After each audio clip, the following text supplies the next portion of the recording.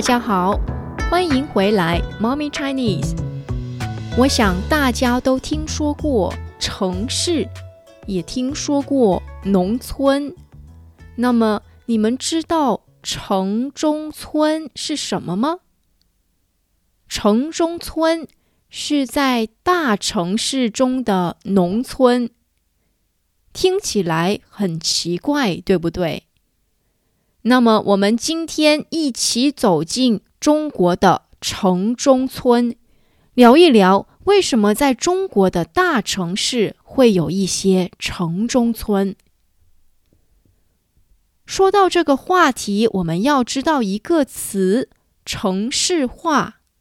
城市化意思是农村变成城市 which means urbanization， 农村变成城市，城市化。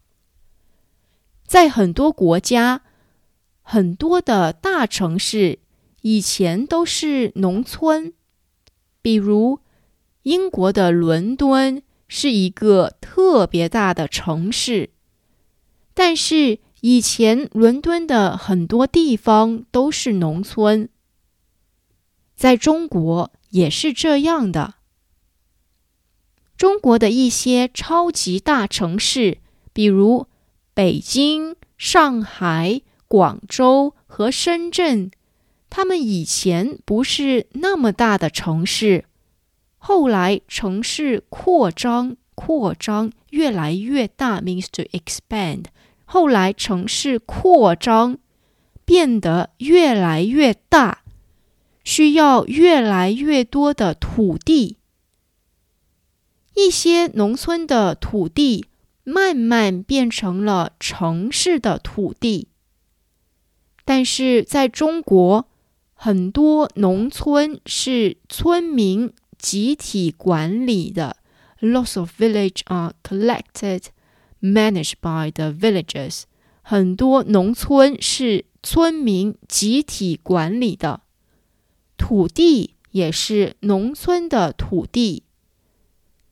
有一些村民不想要搬走，但是周围的土地都变成了城市的土地，都有了高楼大厦。高楼大厦 is an idiom to say tall buildings, to say skyscrapers。 高楼大厦。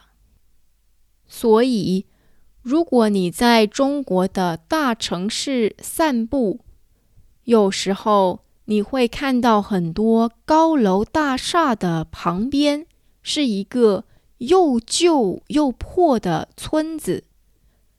村子里也有很多楼房，但是特别挤，一些地方也很脏，跟城市里的高楼大厦很不一样。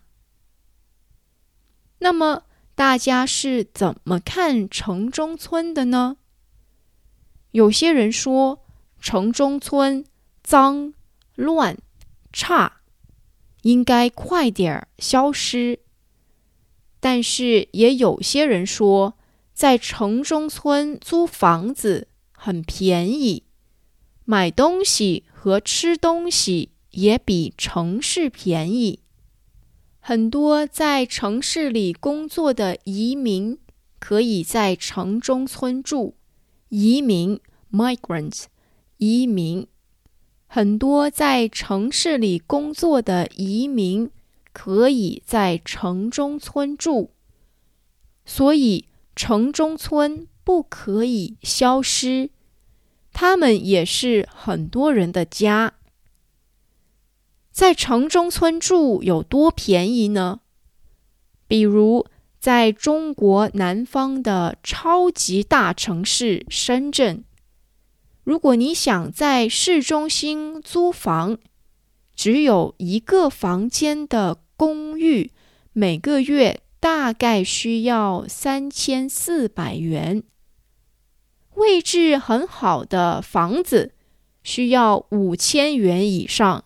但是如果你在城中村租房，每个月大概800元，一些地方只需要500元。为什么城中村的房子这么便宜呢？首先，城中村的楼房都特别多，特别挤。有一些楼叫握手楼 shake hand buildings 握手楼，意思是两栋楼房靠得特别近，人们开窗户就可以和对面的邻居握手。然后呢，虽然大多数城中村的房间都有厕所和厨房，但是特别小，一般不到20平方米。楼房里的房间很多，一栋楼房里有很多人住。最后，很多城中村的环境不是特别好，或许会有很多垃圾，或许会有小偷，不是特别安全。